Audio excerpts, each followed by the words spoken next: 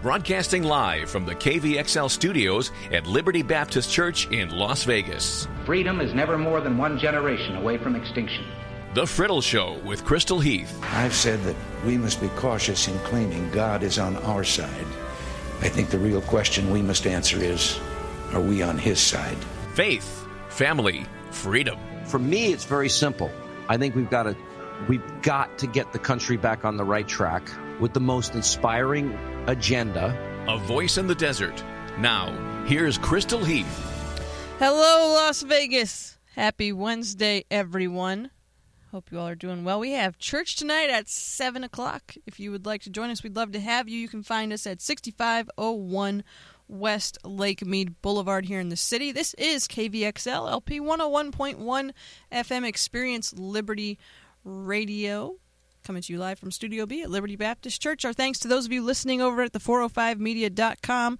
It's great to have you with us. If you would like to be part of the program, you can email us, radio@experienceliberty.com, or call us at 702-647-4522. It's 702-647-4522. And, of course, I am still on Twitter.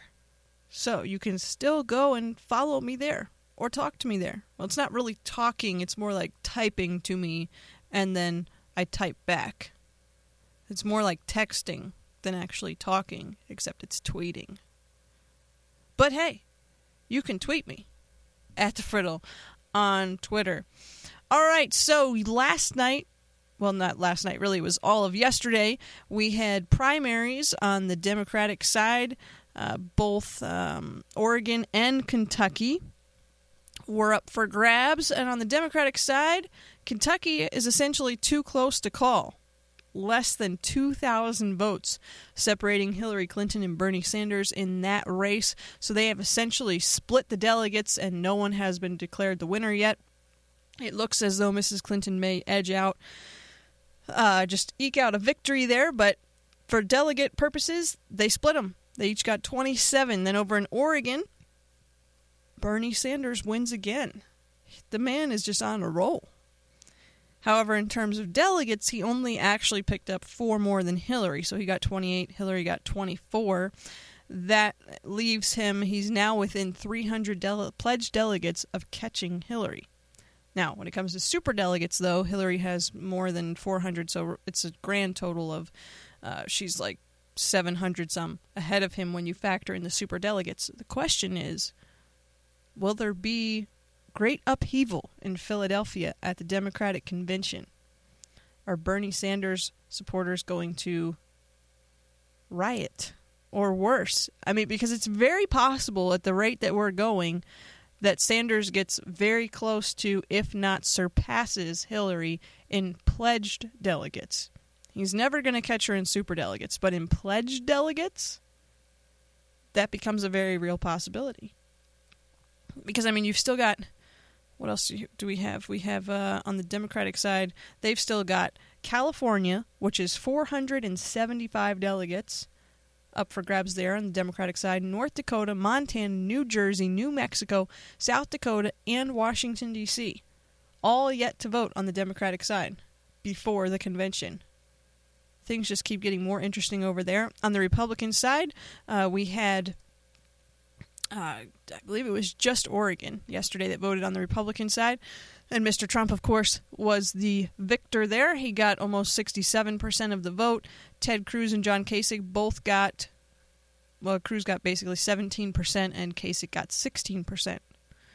That's a pretty big chunk of people still not willing to throw their vote to Mr. Trump yet. 110,000 people. 212,000 voted for Mr. Trump. 110,000 voted for either Cruz or Kasich. Interesting to see how that translates come November with Republican voters. So another big headline from yesterday, the Senate unanimously approved a bill allowing victims' families from 9/11 to sue Saudi Arabia. This is from The Hill. The Senate on Tuesday approved legislation that would allow victims of the 9/11 terror attacks to sue Saudi Arabia, defying vocal opposition from the White House. The upper chamber approved the Justice Against Sponsors of Terrorism Act by unanimous consent. This bill is very near and dear to my heart as a New Yorker because it would allow the victims of 9/11 to pursue some small measure of justice, Senator Charles Schumer said. This is another example of the John Cornyn-Schumer collaboration, which works pretty well around here. President Obama has threatened to veto the bill. Schumer said, however, he wouldn't uphold a veto and expects that most other senators wouldn't either. I think we easily get the 2/3 override if the president should veto, Schumer said. Senator John Cornyn said he and Schumer are talking with leadership in both parties to get an expedited vote on the bill in the House. White House Press Secretary Josh Ernst reiterated Obama's opposition to the bill on Tuesday. Given the concerns we have expressed, it's difficult to imagine the president signing this legislation. The bill would allow victims of terror attacks on U.S. soil or their surviving family members to bring lawsuits against nation-states for activities supporting terrorism. Despite bipartisan support for the legislation, it hit a snag last month when Senator Lindsey Graham said he was blocking the legislation over concerns it would open up the U.S. to lawsuits from foreigners accusing Washington of supporting terrorism. But Graham's office said he dropped his hold over the recent recess. Cornyn thanked Graham and other GOP senators for their willingness to work with us to deal with their concerns. The legislation will now head to the House, where lawmakers have also introduced their own version of the bill. Speaker Paul Ryan has voiced skepticism about the legislation. I think we need to look at it, Ryan told reporters last month. I think we need to review it to make sure we are not making mistakes with our allies and we're not catching people in this that shouldn't be caught up in this. The comments created a rare area of agreement between GOP lawmakers and the White House, which struggled to convince Democrats that the legislation could undermine national security. So there you have two very legitimate, real concerns from two Republican lawmakers that perhaps aren't the most popular people in America right now. But if you look at what they're actually saying are their concerns, it's very legitimate. You have Senator Lindsey Graham saying that this could open up the United States to international lawsuits of countries accusing the U.S. of terrorism. So essentially every Middle Eastern action that we take in support of Israel could be viewed as an act of U.S. terrorism. Now, we wouldn't see it that way. But what is terrorism when you're dealing with terrorist countries? Think about that. That's a very interesting thought. I'm kind of surprised he let that one go so easily. And then you have people that are going to be like, well, why on earth wouldn't Paul Ryan support this? He's just a Trump-hating politician who doesn't understand what the people want. Okay, so hold on to your horses there, partner. Here's what's going on, all right? So at first read, overall, it sounds like a good idea, right? Let families and victims of terrorist attacks sue these countries. Graham had some interesting other perspective. I think Paul Ryan has an interesting other perspective. Because you have to look at more than just, oh, this is a good idea. You have to look at the implications of the idea, the effects, the consequences of the actions here. So, in what court are these nations going to be tried? In an international court? In a U.S. court? I mean, not everyone in the world thinks the way that we do. And there's a bigger problem, though. And it goes something like this, which is what I think Speaker Ryan is alluding to. Though Stalin was evil, the U.S. partnered with the lesser evil to overthrow the greater evil, which was Adolf Hitler. Currently, we have a similar arrangement with Saudi Arabia. We're letting Saudi Arabia deal with issues in the Middle East like ISIS so that we can play a lesser role in those situations. Now, we can argue about whether we think that's a good position for the U.S. to take, but this also, by the way, this is why we haven't seen those 28 pages of the 9/11 report, because of its potential bad news for the Saudis. But whether or not you approve of the overall methodology, this is what we've been given to work with right now. We're letting Saudi Arabia deal with problems that we don't want to deal with. So Paul Ryan is saying, hey, I get what you guys are doing, but we need to make sure that we don't antagonize our allies in the process. You say, well, Saudi Arabia shouldn't even be our ally. Well, granted, I wouldn't necessarily disagree with that. But at the moment, that's who we're letting do work for us. And it's easy to just throw cold water at politicians. and say they don't get it, they don't get it, they don't get it, they don't understand, they don't want what the people want. It's hard to take a step back and realize that they may have actually thought through what they're doing. And shockingly enough, they might even legitimately love our country. Bear with me now. It's easy to stand on the outside and criticize and point fingers at DC and say, replace them all. They're all corrupt. They all need to go. But that's just not the case, you guys. There are some incredible people serving our country right now in Washington, D.C., and this mood of total and complete overhaul, of throwing out the baby with the bathwater, it will come back to bite us. Now, yes, there are a lot of people in Washington, D.C. who care only about themselves, money, and power. They're not there to serve. There are lots of people like that, but not all of them. Not everyone is that way. And you can say, well, you're just naive. You don't understand that all politicians are beholden to special interests. Well, are they? And it could be. But do we even really know what special interests are? Personally, I don't think that all, quote, special interests, unquote, are bad. Because if farmers didn't lobby Washington, D.C., who would speak for the farmers in Washington, D.C.? Who would help the politicians who aren't farmers understand farming and the implications of the legislation they are passing on farmers? I mean, if homeschoolers in private schools didn't lobby, who would speak for them? Who would help politicians who don't homeschool or utilize private schools understand the issues facing those educators? I mean, you do realize that those people would be classified as special interest groups. And that's the problem with generalizations. There's always exceptions. Sure, there are lobbyists that are corrupt and that are working behind the scenes and doing things that we wouldn't approve of. But there are also lobbyists and special interests, quote unquote, that, believe me, you want lobbying in Washington, D.C. There are always exceptions to the wide sweeping generalizations that we make, and to say that everyone in Washington, D.C. is bad or all of our government officials are evil is just inaccurate.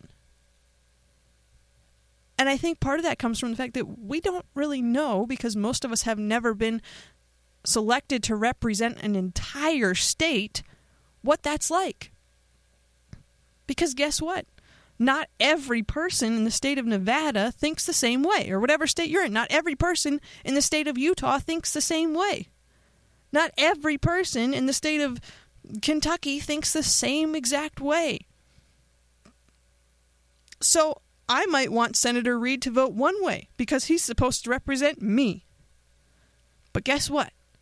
For every phone call that I as a Nevadan make to my senator, there's another Nevadan whose view on the subject is polar opposite of mine, and they expect Senator Reid to represent them as well. So how do you deal with that? You say, well, you do the right thing. Okay. Well, what is truth? That's the ultimate question, isn't it? When it comes down to it, what is truth? What is the right thing? Now you say, well, what I say is the right thing because boom, boom, boom. That's great. Guess what? The other person that's calling in is saying, what I say is the right thing because boom, boom, boom. Now, we, obviously conservative Christians, we're basing what we believe is truth on principles of the Bible. So we have that ultimate truth. But when you're dealing with a secular society, and particularly secular politicians who don't have that foundation, the truth kind of becomes more subjective, doesn't it?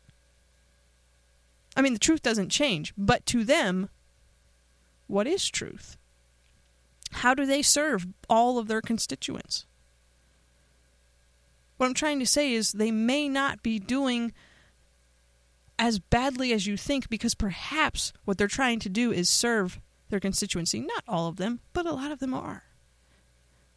And you know what else? They're leaving their homes and their families to go to the other side of the world to work for you on your behalf. And then they come back and for half of their term, they have to hope to raise enough money to get elected again to serve you because you can't just be elected on character and principle anymore. No, now you have to build an entire war chest to give you the privilege of attempting to continue representing the people of your state or city or whatever else.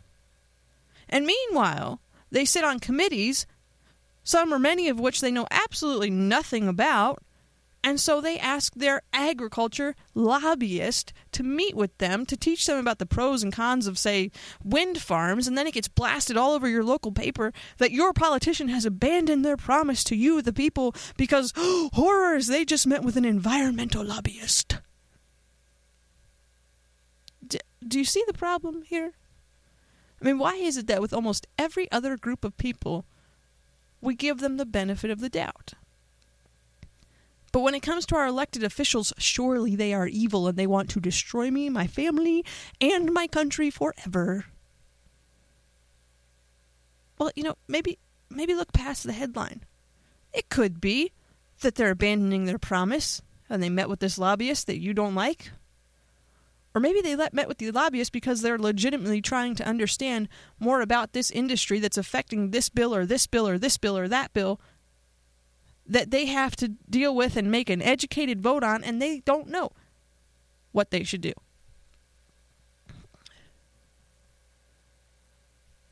Here's another thought.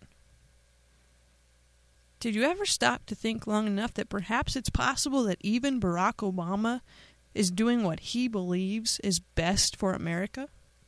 I'm not saying, bear with me, I'm not saying that what he's done or is doing is best for America. I want to clarify that. I'm saying that he believes that what he is doing is best for America. I think he does.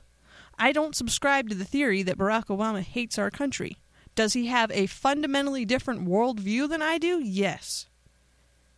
Do I further believe that that worldview is fundamentally different than the worldview upon which our country was founded? Definitely.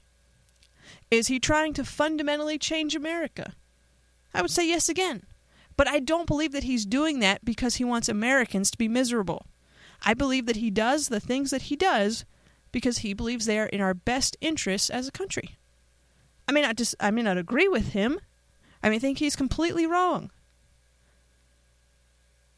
But I also think that he is doing what he thinks is best for our nation.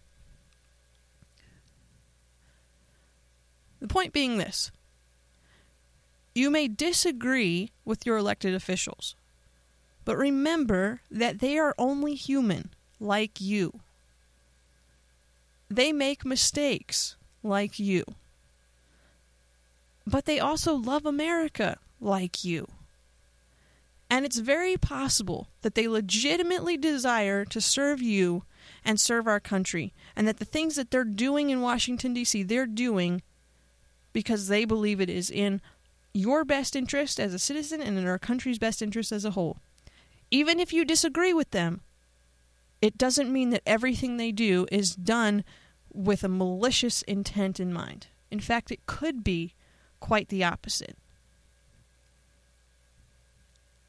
So maybe rather than just rail on our elected officials, we would be better served next time we call their office to thank them for serving us, even if we disagree with their positions, to thank them for serving, to thank their staffers for serving, and to pray for them.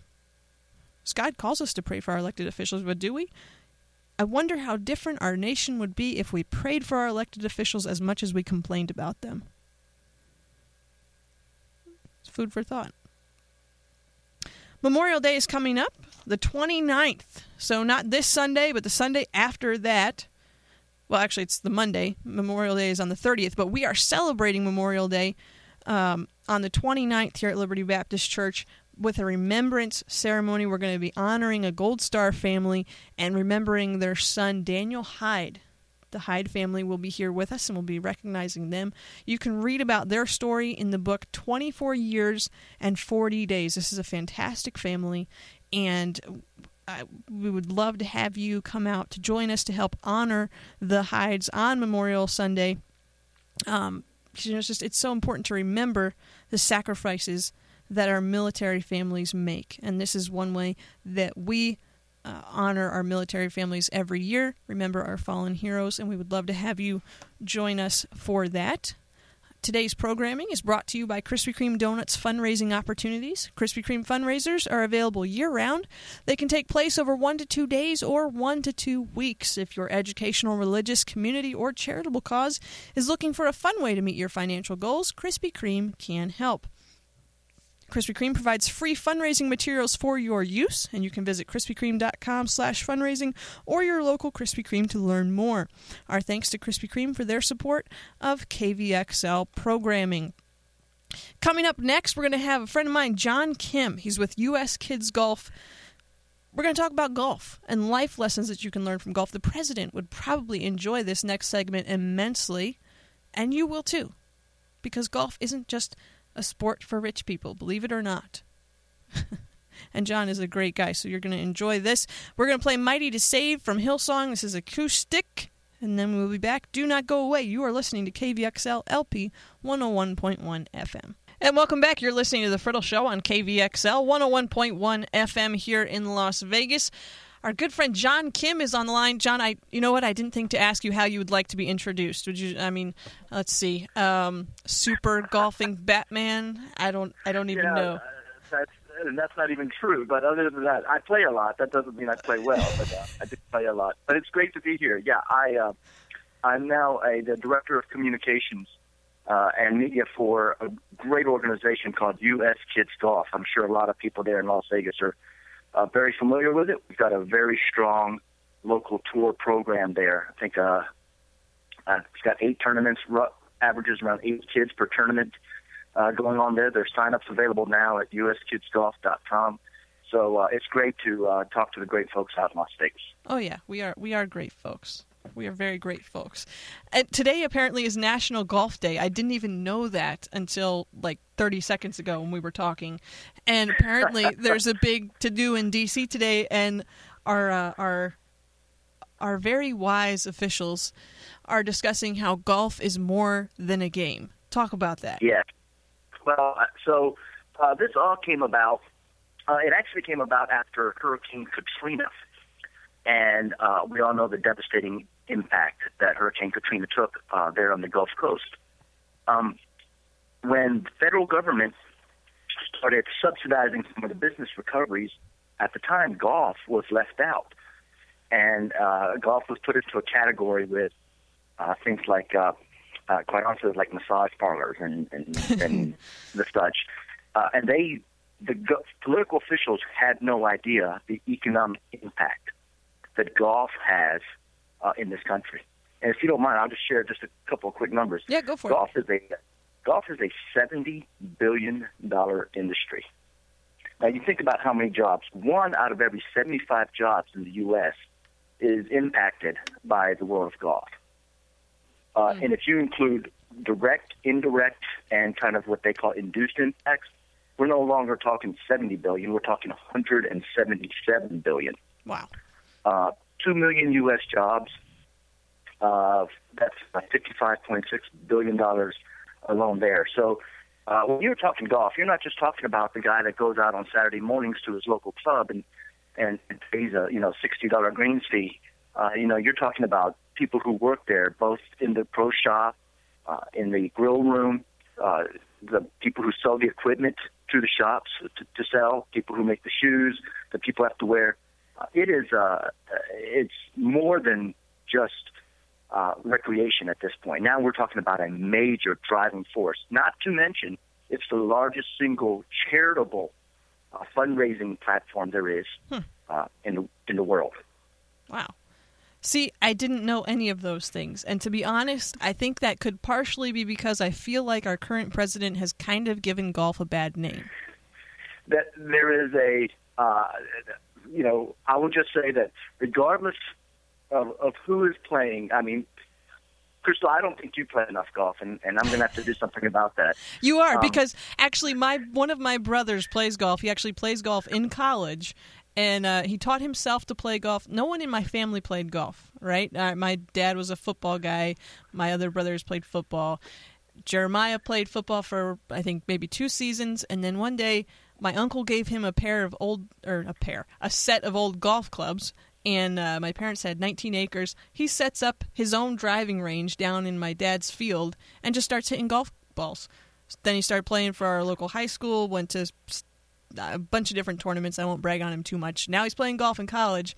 I was like, okay, teach me how to play golf. He took me one time. That is phenomenal. He let me hit 3 balls, and then he said, you know what? I can't teach you. You're not good at this game. I was like, what do you mean you can't teach me? I'm not good at this game. I will say this. My wife, God bless her, she is patient with me and allows me to get out to the club and play quite a bit. But now she has a membership at this club. She's got nice golf clubs. She's got all the clothes. She's got a number of golf professionals around the country that are willing to give her lessons. Nice. And she won't get out there either. So one of my great challenges for the rest of my life is going to be turning her into a golfer. Well, next time you're in Vegas, you can attempt to teach me. That would be fine. I will make a special trip just to do that. I'd be honored to. Okay, but so, yeah, go ahead. No, I was going to say, so, the whole idea of golf as a sport and as a economic impact, that is so huge. But the reason that I'm with U.S. Kids Golf, because I've always been, as you know, in the golf industry to some extent. But this organization, and I think this is kind of what your audience might want to hear, when we say that it's more than a game, which is kind of the phrase associated with National Golf Day. National Golf Day talks about it by its economic impact. As a rule, as a mission for U.S. Kids Golf, we say that it's more than a game, but it has to do more with families. And that it is probably the most pure and genuine family platform in the world of sports, where fathers and sons and fathers and daughters and mothers and sons, grandparents and their grandkids really get a time. We're talking about 4 to 5 uninterrupted hours of being together, of enjoying the challenge, of teaching, of learning, of etiquette, of sportsmanship, of competition, of laughs. There is nothing that I've ever seen that brought families in the world of sports. I mean, it's very much, in a sense, like a church program in my eyes. Sure. That the excitement that these kids have because they're about to go to the golf course and spend time with their dad, with their mom, whoever, or a family outing. And I see it every week. It's literally the whole mission of U.S. Kids Golf is if we can make every family play golf together like that, wouldn't this world be a better place? Sure, yeah. And honestly, I don't think that golf is something that most people think about as being a sports option for their kids.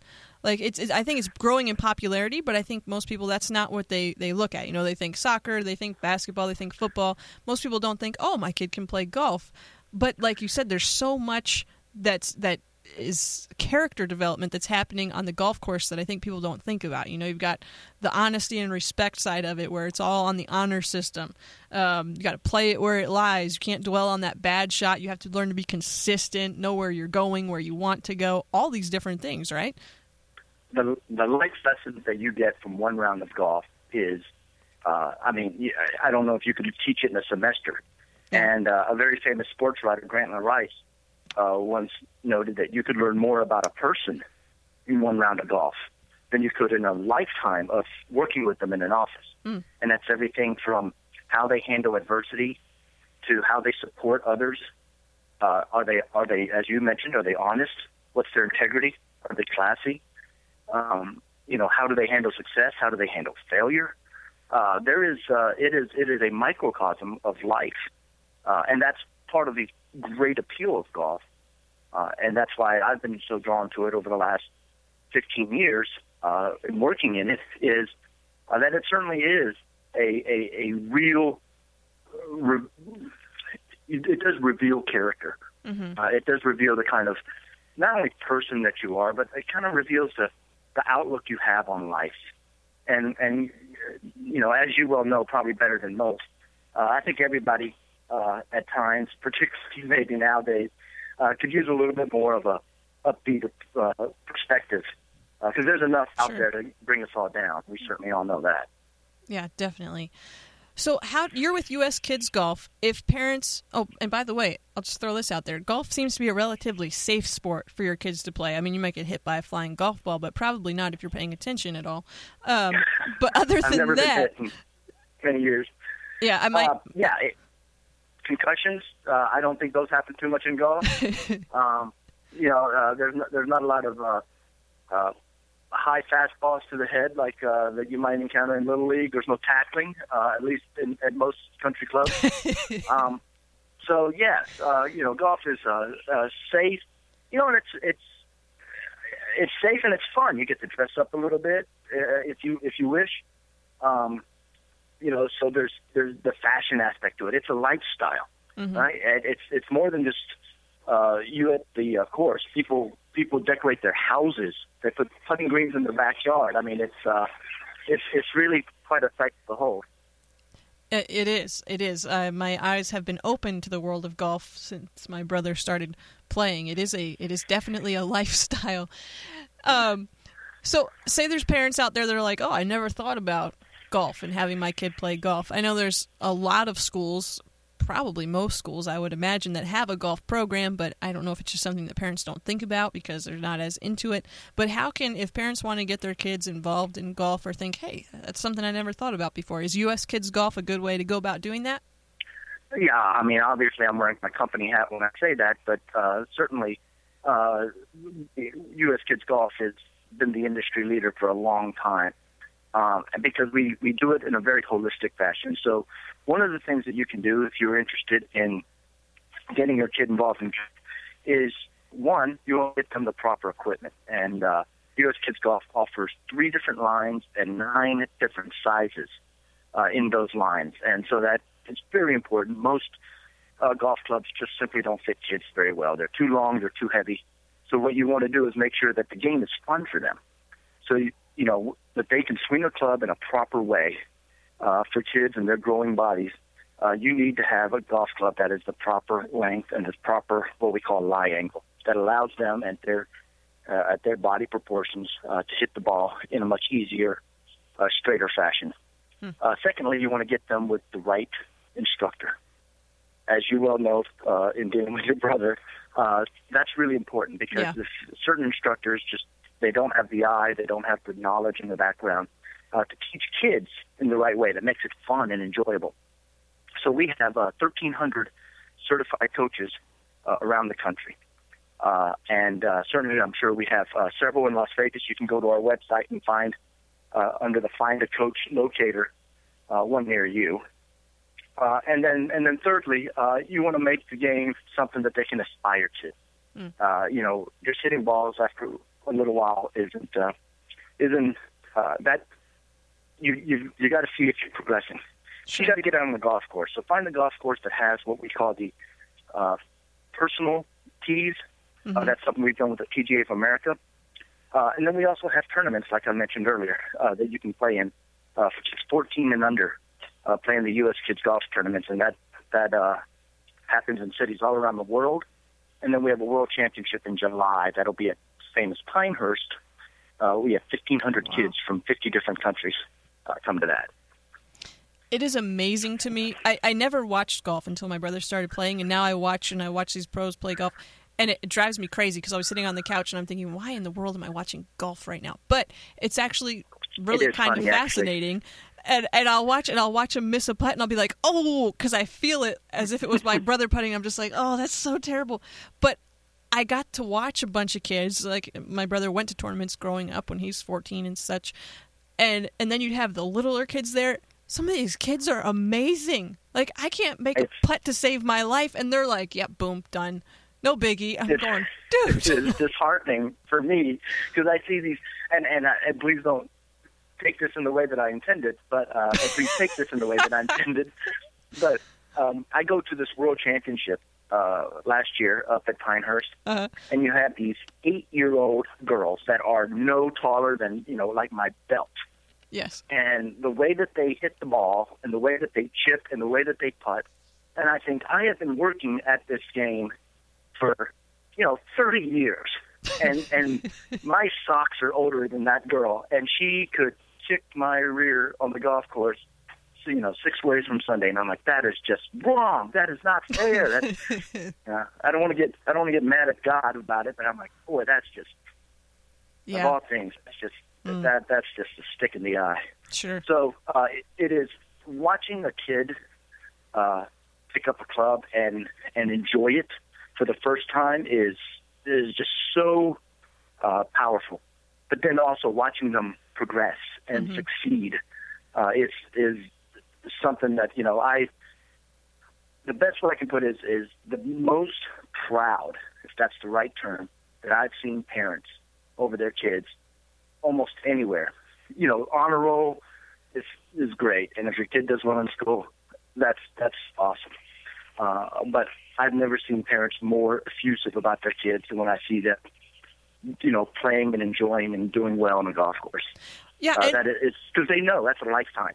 It is, and it invokes such a different emotional response. I really don't know how to explain it to people unless you've had like a relative involved in variety of sports. But with most sports, you have a team function, a team event. So like my brother's playing football, I'm emotionally involved in the game and I want his team to win, but unless he's actually being thrown the pass or defending the receiver, I'm not as involved. Whereas with golf, it's just you.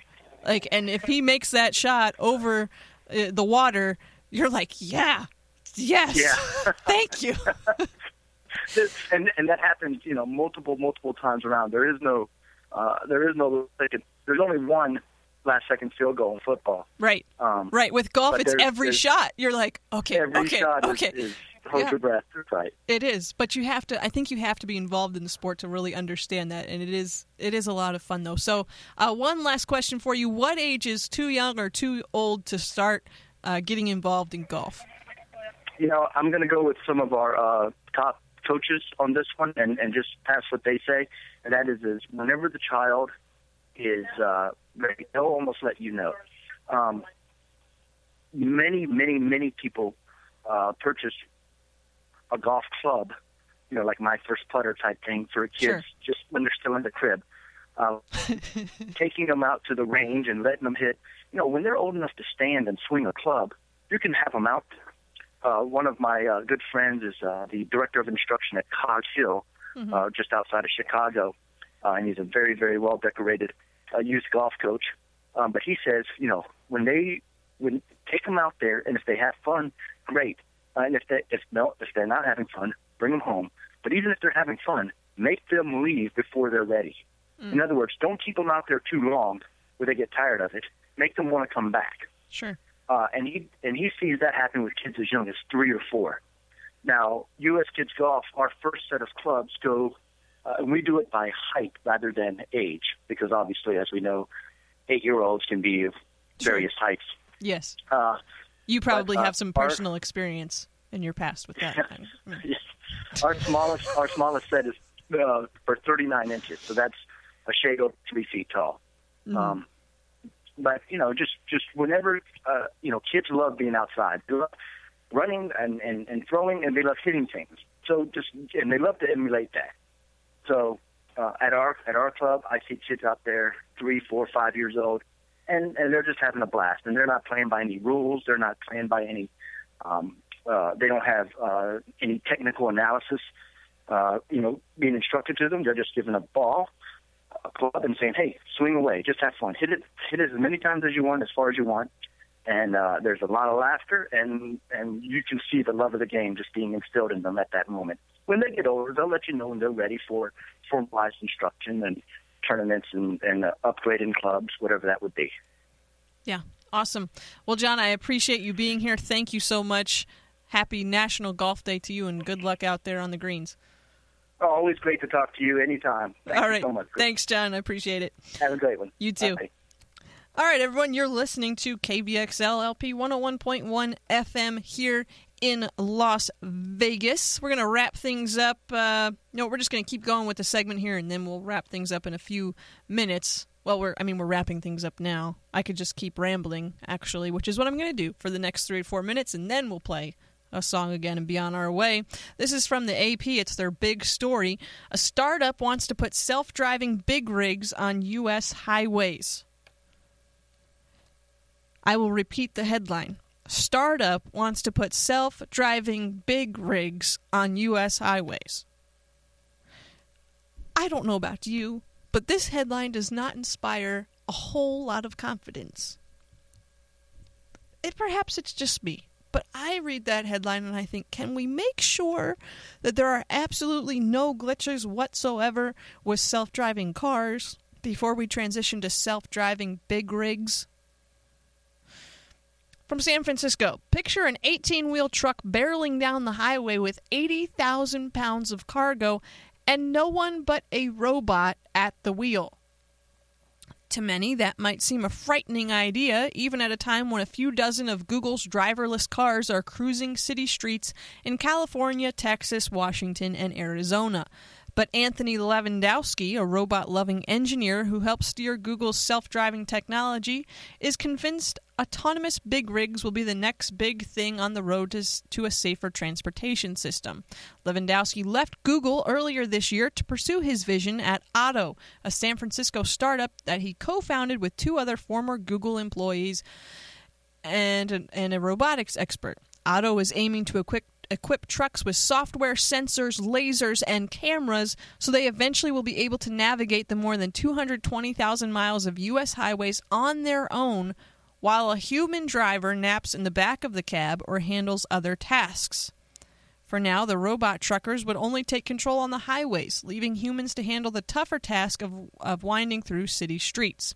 The idea is similar to the automated pilots that fly jets at high altitudes while leaving the takeoffs and landings to humans. Our goal is to make trucks drive as humanly as possible, but with the reliability of machines, Lewandowski says. Our goal is to make trucks drive as humanly as possible with the reliability of machines. Okay, so first of all, not all human drivers are fantastic, and secondly, not all machines are reliable, and so we mesh those two together, and voila, this is the next great driving phenomenon, is that we have 18-wheelers trucking down the road with a robot in the front seat. I wonder if this is how people, like when the Model T came out, or when the first horseless carriages came out, all the old people were like, no way that's going to work. We don't like that. That is dangerous, pal. You're going 10 miles per hour. Someone is going to die. Would that be the equivalent of me right now being like, I don't really like the idea of a robot driving an 18-wheeler down the highway? Kind of the same? Maybe. Maybe not. What do you think? You can let me know on Twitter. I am at The Friddle. Thank you for tuning in today. It has been great to have you here. Thanks also to those of you listening at the 405. This is 101.1 FM KVXL Experience Liberty Radio in Las Vegas. If you would like to get in touch with us, you can email us, radio@experienceliberty.com, or call us at 702-647-4522. We are streaming online all day, every day at kvxl101.com, and there is a podcast edition of my show. If you're not able to catch it live here on KVXL, you can get it there. It's on SoundCloud. You can go to soundcloud.com/The Friddle Show, and it will soon be available on iTunes as well. So thanks again for tuning in.